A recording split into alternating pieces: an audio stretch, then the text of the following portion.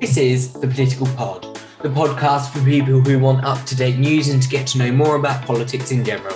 I'm Bailey Nash-Gardner, and I'll be your host. Hello, and welcome back to The Political Pod. I'm Bailey, and this is our last episode before the summer. Coming up on today's episode is all things coronavirus, and it's been 2 years since Boris Johnson became Prime Minister. What's my take on his premiership so far?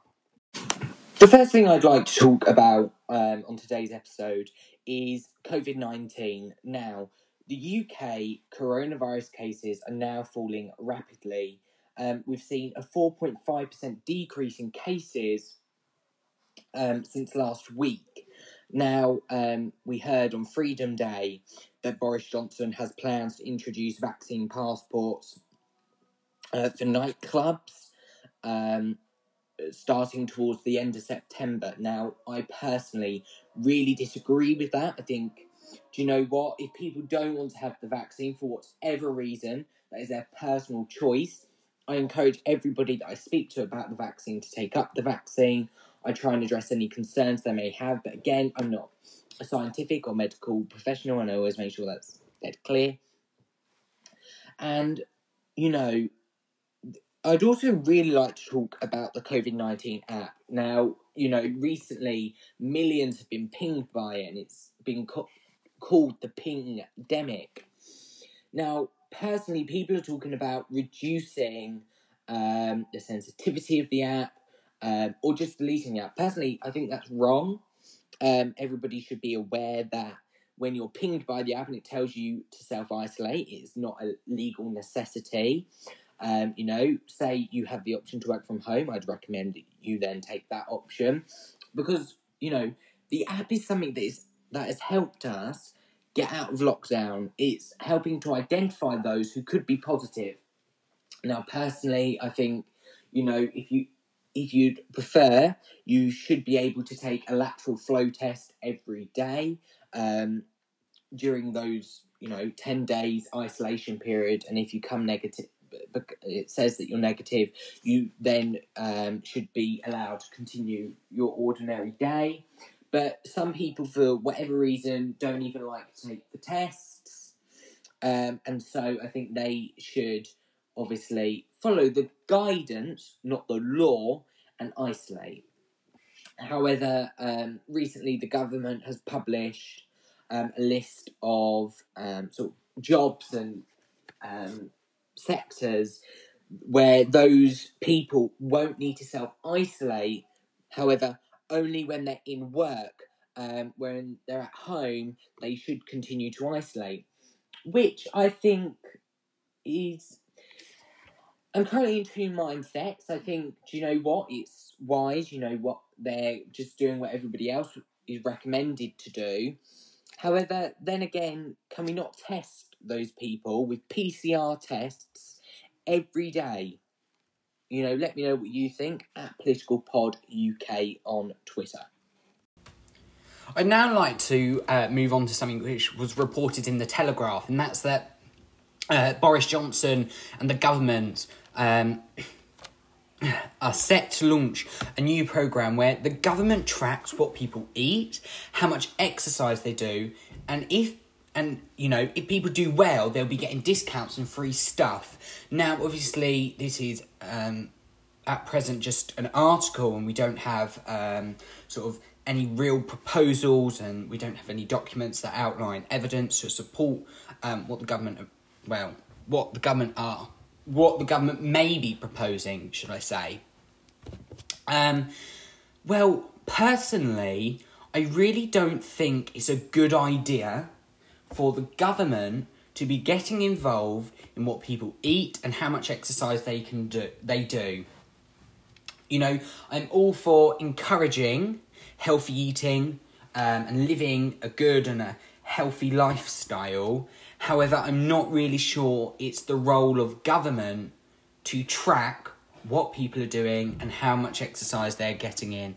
And to be fair, discounts and free stuff may be all very well and good, but I can assure you, I highly doubt it will encourage absolutely nobody to do anything any different, really, because, you know, there's these clubs like Slimming World, Weight Watchers, and work they're doing is pretty much quite similar, and again, it's not really having an impact. So I really think Boris needs to rework that idea and go back to the drawing board if that is what he was planning to do. Obviously, again, it's just something that's been reported in the Telegraph.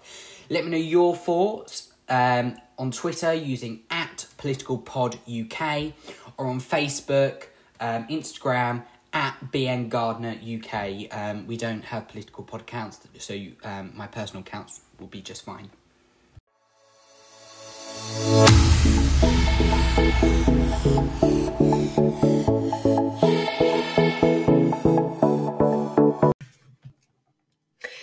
This is just a note to say that if you'd like to appear on the Political Pod, please email podcast@nashgardner.com.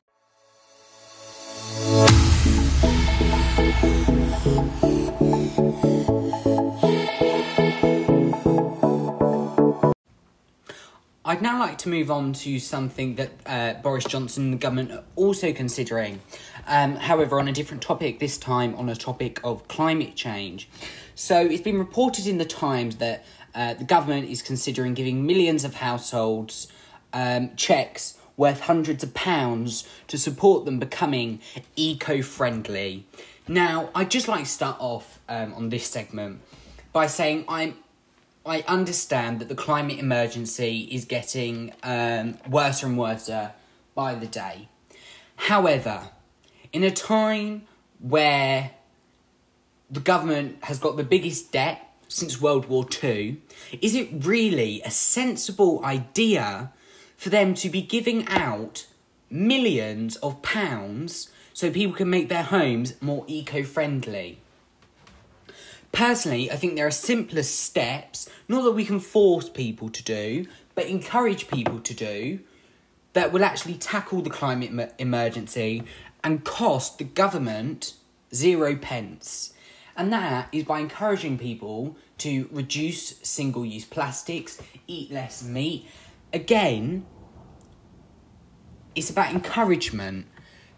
You know, people that can afford it, you know, I've noticed increasingly over the past few years, more and more solar panels on houses. People are starting to take notice, and I completely understand not everybody can afford to put in the sort of money that is sometimes required to make your house as eco-friendly as possible. But I just think when our debt is so high, we really need to be focusing on that. And giving out money to millions to become eco-friendly is just not something I can get on board with. I'd now like to move on to talking about 2 years since Boris Johnson became Prime Minister, as of yesterday. Now, let's talk about, you know, the fact that he's had a very hard 2 years. I mean, you know, not even a year in, and he's continuing to face the coronavirus pandemic. You know, when he first came to power, he was facing, you know, Brexit, and the stalemate that we was in. After he'd renegotiated a deal with the EU, something his critics said he wouldn't be able to do. You know, and I think it's also important for me to self-reflect on this, and because in the 2019 Conservative Party leadership election, I backed Jeremy Hunt, and still to this day, I think I made the right decision in backing Jeremy Hunt. However, as soon as Boris became Prime Minister, I said now it's time to unite and get behind Boris.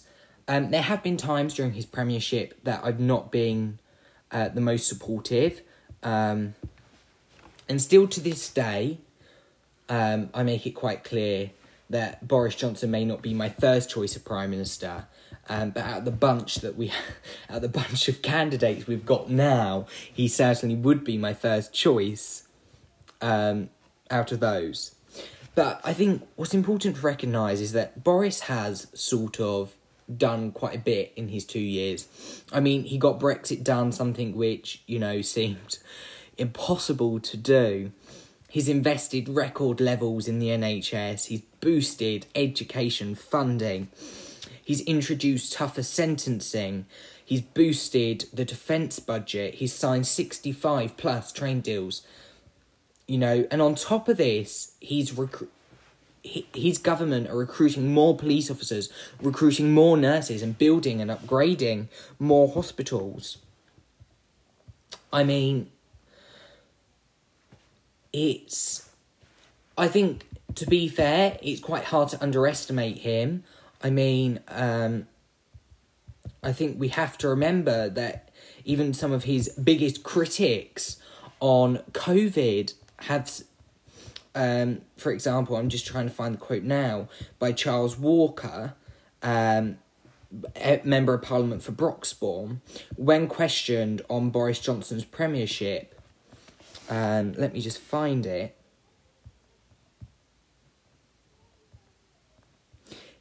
Yes, so when questioned on his premiership, he said he's easy to underestimate, and he gave Boris Johnson an 8 out of 10 for his performance to date. And to be fair, Boris has got a lot done that people said he wouldn't. As I said, he renegotiated the deal with the EU.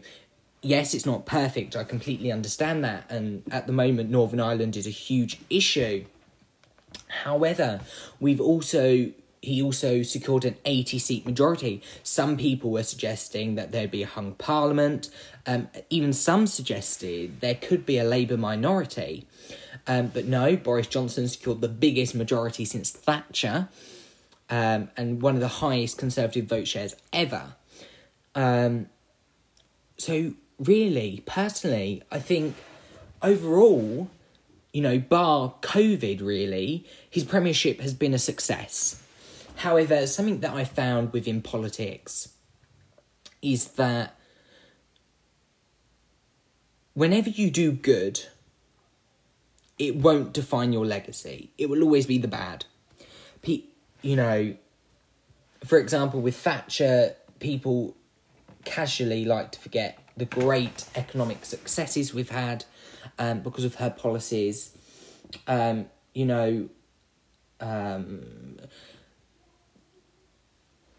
I think with David Cameron, again, many Leavers and Remainers don't like him yet. That is purely on the basis, really, of Brexit. So I think Boris, he's had a good premiership. However, sometimes I do question, will he still be here in 2 years' time? And I'm sure we're going to find out. And finally, to conclude today's episode, I would like to remind you this is the last episode of the Political Pod until September. In the meantime, you can follow me on Twitter at BNGardnerUK. You can follow the Political Pod on Twitter at PoliticalPodUK. You can follow me on Instagram at BNGardnerUK. You can check out my Facebook page, check out my TikTok, my Clapper, all of that to keep in touch over the summer. So I look forward to putting out more content for you in September. See you then.